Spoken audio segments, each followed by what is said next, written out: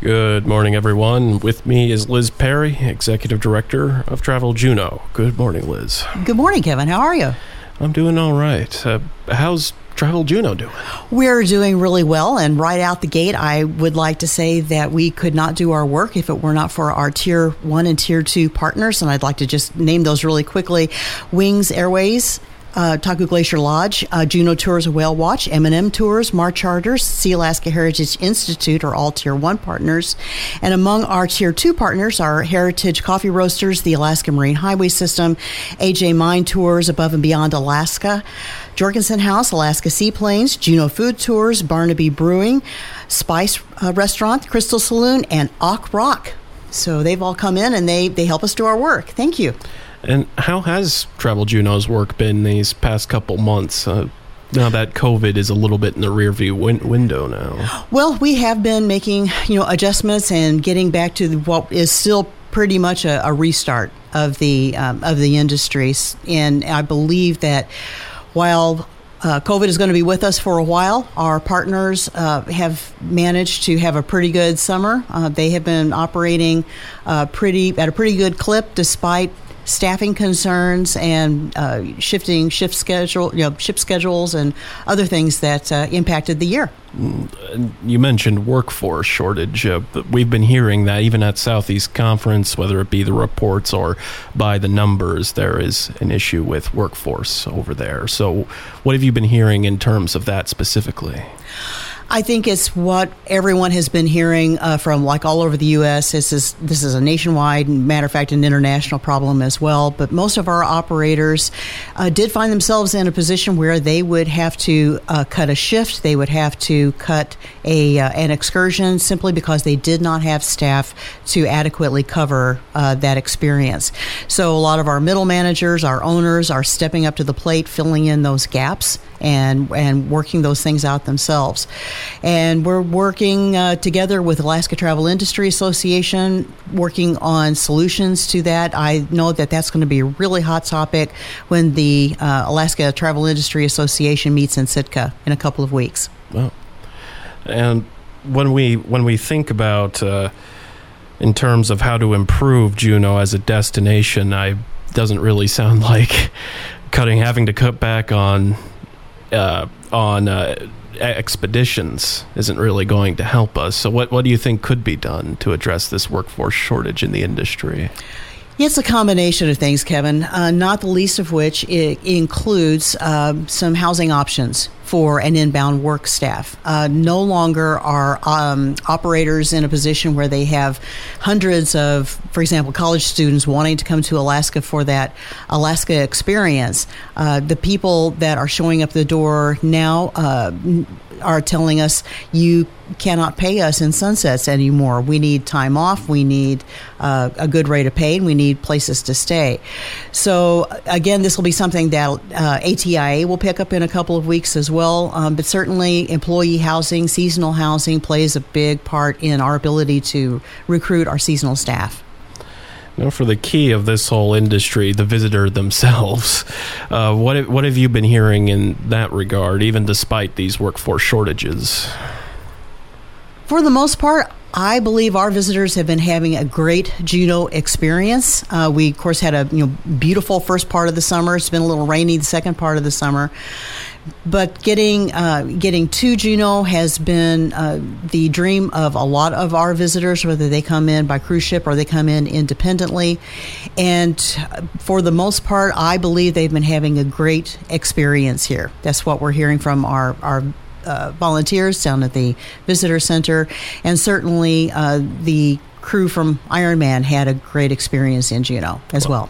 Yes, I'm hoping to take that up here in a moment. But on the cruise season, I had noticed on the cruise ship calendar, it looks like going into 2023, we're looking at our first and last cruise ships showing up a week before they did this year. And I was wondering, it seems like this season is just growing.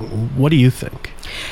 It certainly, if you look at the schedule, it is. I mean, of course, these are the outliers, so correct. It doesn't start heating up until a little later in the season. But. Correct, but it points to I think a bigger hurdle I believe that we need to talk about as an industry and as a community as well, and that is, what are we able to offer these visitors that early in the season or that late in the season?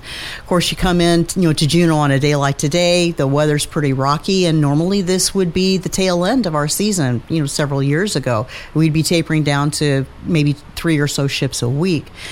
So it is a big concern for us, and I know for our operators. Generally, operators cannot get staffed up and get going much before May. They are reliant upon students coming in from college, getting out of school. And the same thing is true on the other end of the year with departures of people getting ready to do other things down south, going back to school. So staffing and keeping operations going in those really long shoulder seasons is something we need to take a really good hard look at and have that conversation with the lines. But even just outside of the cruise season, when we think about independent travelers, I was reading once from a travel blog that there's been a little bit of issue with independent travel because the hotel and travel expenses have increased, as we've heard with many other things due to inflation. I wanted to know, how can we reconcile that? It's a marketplace issue. So when folks are looking for a destination, they will take into consideration what it is that they can do there, what is going to be their experience there, and they let that marketplace decide whether it's something that they really want to invest in. And we know, of course, that with seasonal, both the seasonal inflation and those adjustments for airfares, demand pricing, all of that is going to play into folks' decisions about the destination they select. It's something, again, we're kind of keeping an eye on, especially after we're starting to get the numbers in now for the summer. So we'll be able to see what hotel occupancy actually was and take a look at those numbers.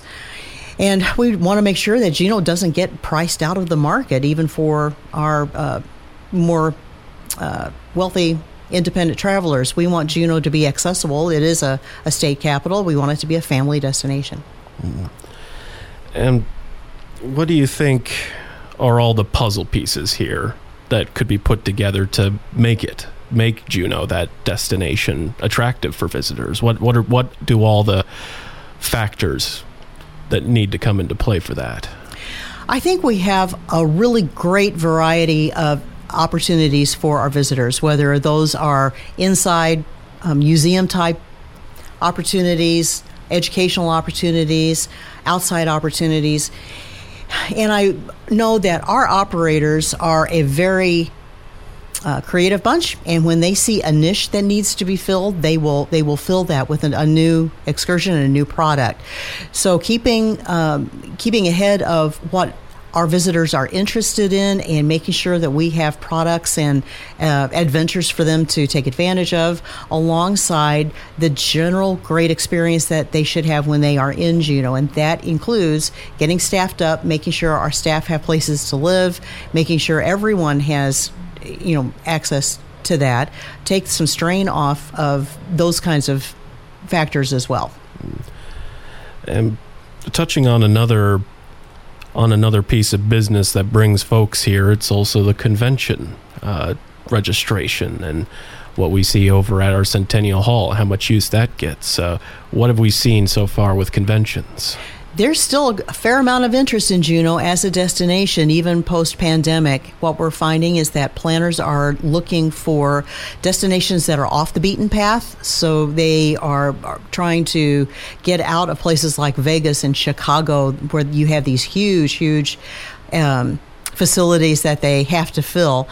And they're going for more regional, localized meetings and events.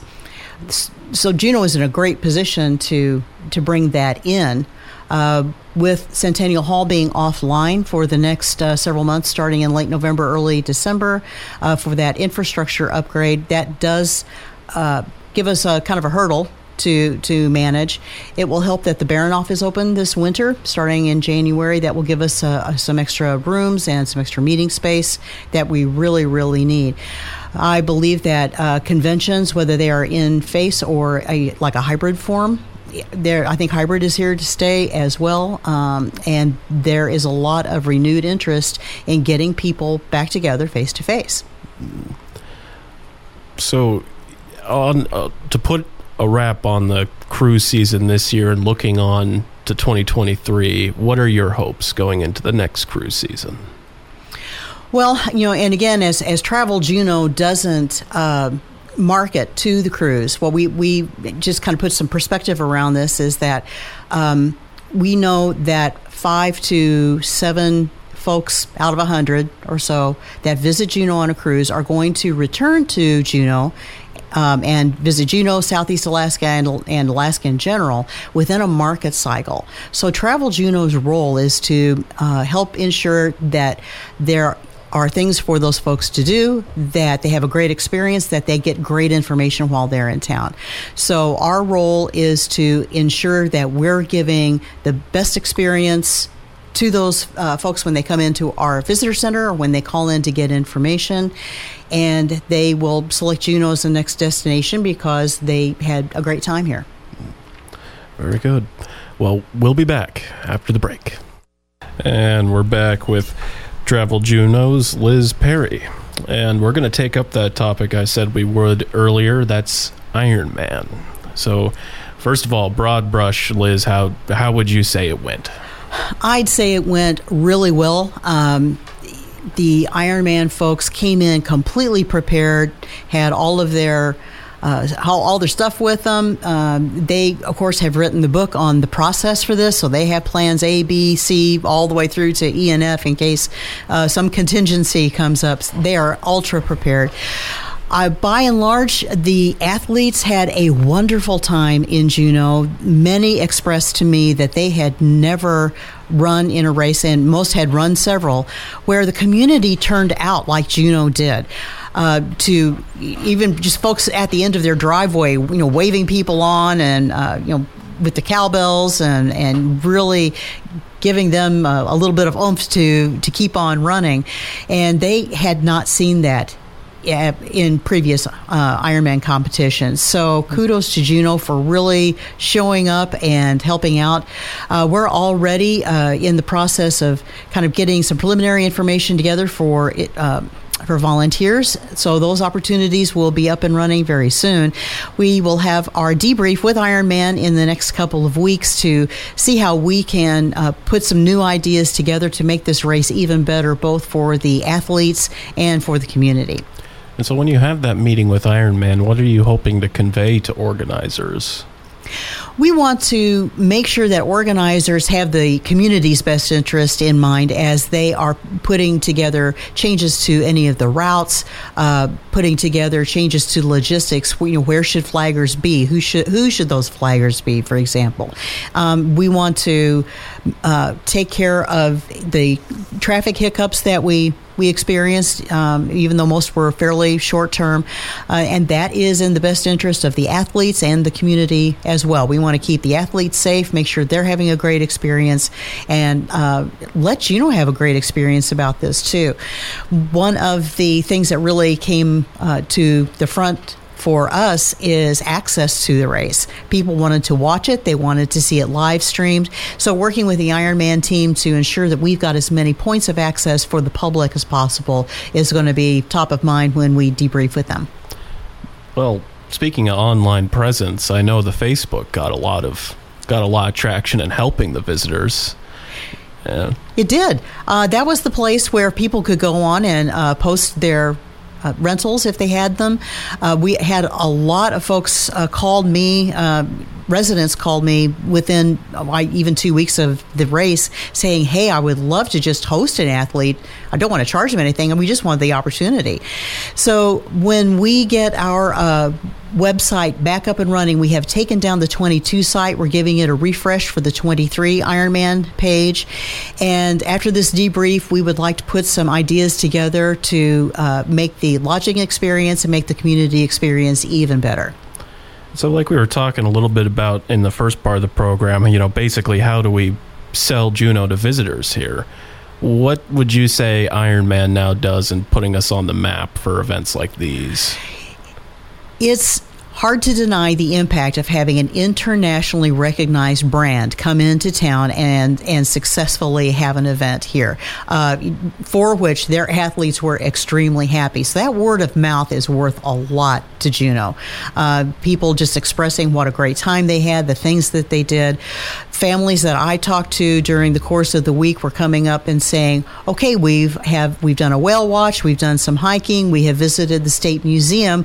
Here are some other things we're interested in doing. Can you help us out? So they weren't just here for Ironman. They were not just here for Ironman at all. And it's our understanding that average stay in town was 7 days and upwards of 10. So people brought families in, their traveling partners, and they wanted to do the full Juneau experience. Not only that, we heard from lots of folks who stayed in Juneau to do all the things here. Then we're going to go north to visit Denali, visit Fairbanks, and some of them were headed south to visit Ketchikan and our sister communities in the Inside Passage. The economic ripple effect of this event is going to be felt throughout the region and throughout the state. So it's incredibly important, and I think it's helped cement Juneau's place as a place to come and train and to compete. And for the economic value, do we have a clear picture yet of what Ironman's impact was? Not completely. I believe that the city finance department, after the first quarter, and they get a chance to, get those hotel bed taxes in and sales tax in for the quarter, they'll have a clearer picture of the impact once that data is available. And I remember at the chamber luncheon, though, that the Ironman folks did end up coming to Juneau businesses for many of their logistical needs, right? They did. And that was our outfitters, our grocery stores, all manner of businesses benefited from having that crew of people in town. They come in, they need stuff. They're going to be here for several days. So whether it's groceries or equipment, we sent them to all of our partners and every business in Juneau we could think of to fill those needs. Yeah, I asked that because we're thinking about the hotel bed tax, but I was also curious, what other parts of Juneau were feeling Ironman. So I thought that was interesting that the businesses were also feeling that as well. Yeah, and as I explained a couple of weeks ago at the chamber, the organizers were able to source a lot of their needs regionally, mostly locally. So all of their individual vendor needs, they were able to get taken care of right here in Juneau or with a partnership through AML or fairly regionally. They did not have to bring a lot of things from outside or get a lot of outside vendors involved, which was a terrific thing. So our Juneau vendors with box trucks and equipment, they all benefited. Now that we all fully understand, we have 2 more years of Ironman. That's correct. That's correct. Yes. So how does that work? We're holding 2 more triathlon events? Yes, we will hold the next event, 23, will be, I believe that's August 6th. So it will also be on a Sunday. And the date for the 24 race has not been announced yet, but it'll be announced probably late this summer 23. And our job is to help them, again, make sure that they have everything that they need, have a big debrief after each one of these races, and decide what's ahead for Juneau in the upcoming years. So 24 will be the end of the initial 3-year contract, and we'll take a really deep dive after that and decide how best to proceed. I still really like that story where you were saying that the email came in and you didn't quite know whether to believe it. What is Ironman?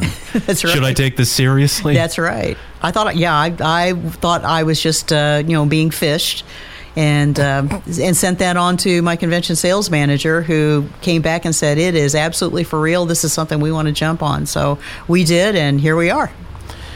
Well, before we close out the program here, I wanted to also put a bow on the cruise part as well, because I almost forgot the flags still need to go down. So do you have some of the info we need to know for that? Yes, the Friends of the Flags will be taking the state flags off of their standards this Saturday, October 1st. That project will start at about 7 in the morning and last till about 11 o'clock in the morning. We still do need a couple of volunteers, so folks can call me if they're interested in giving us a hand.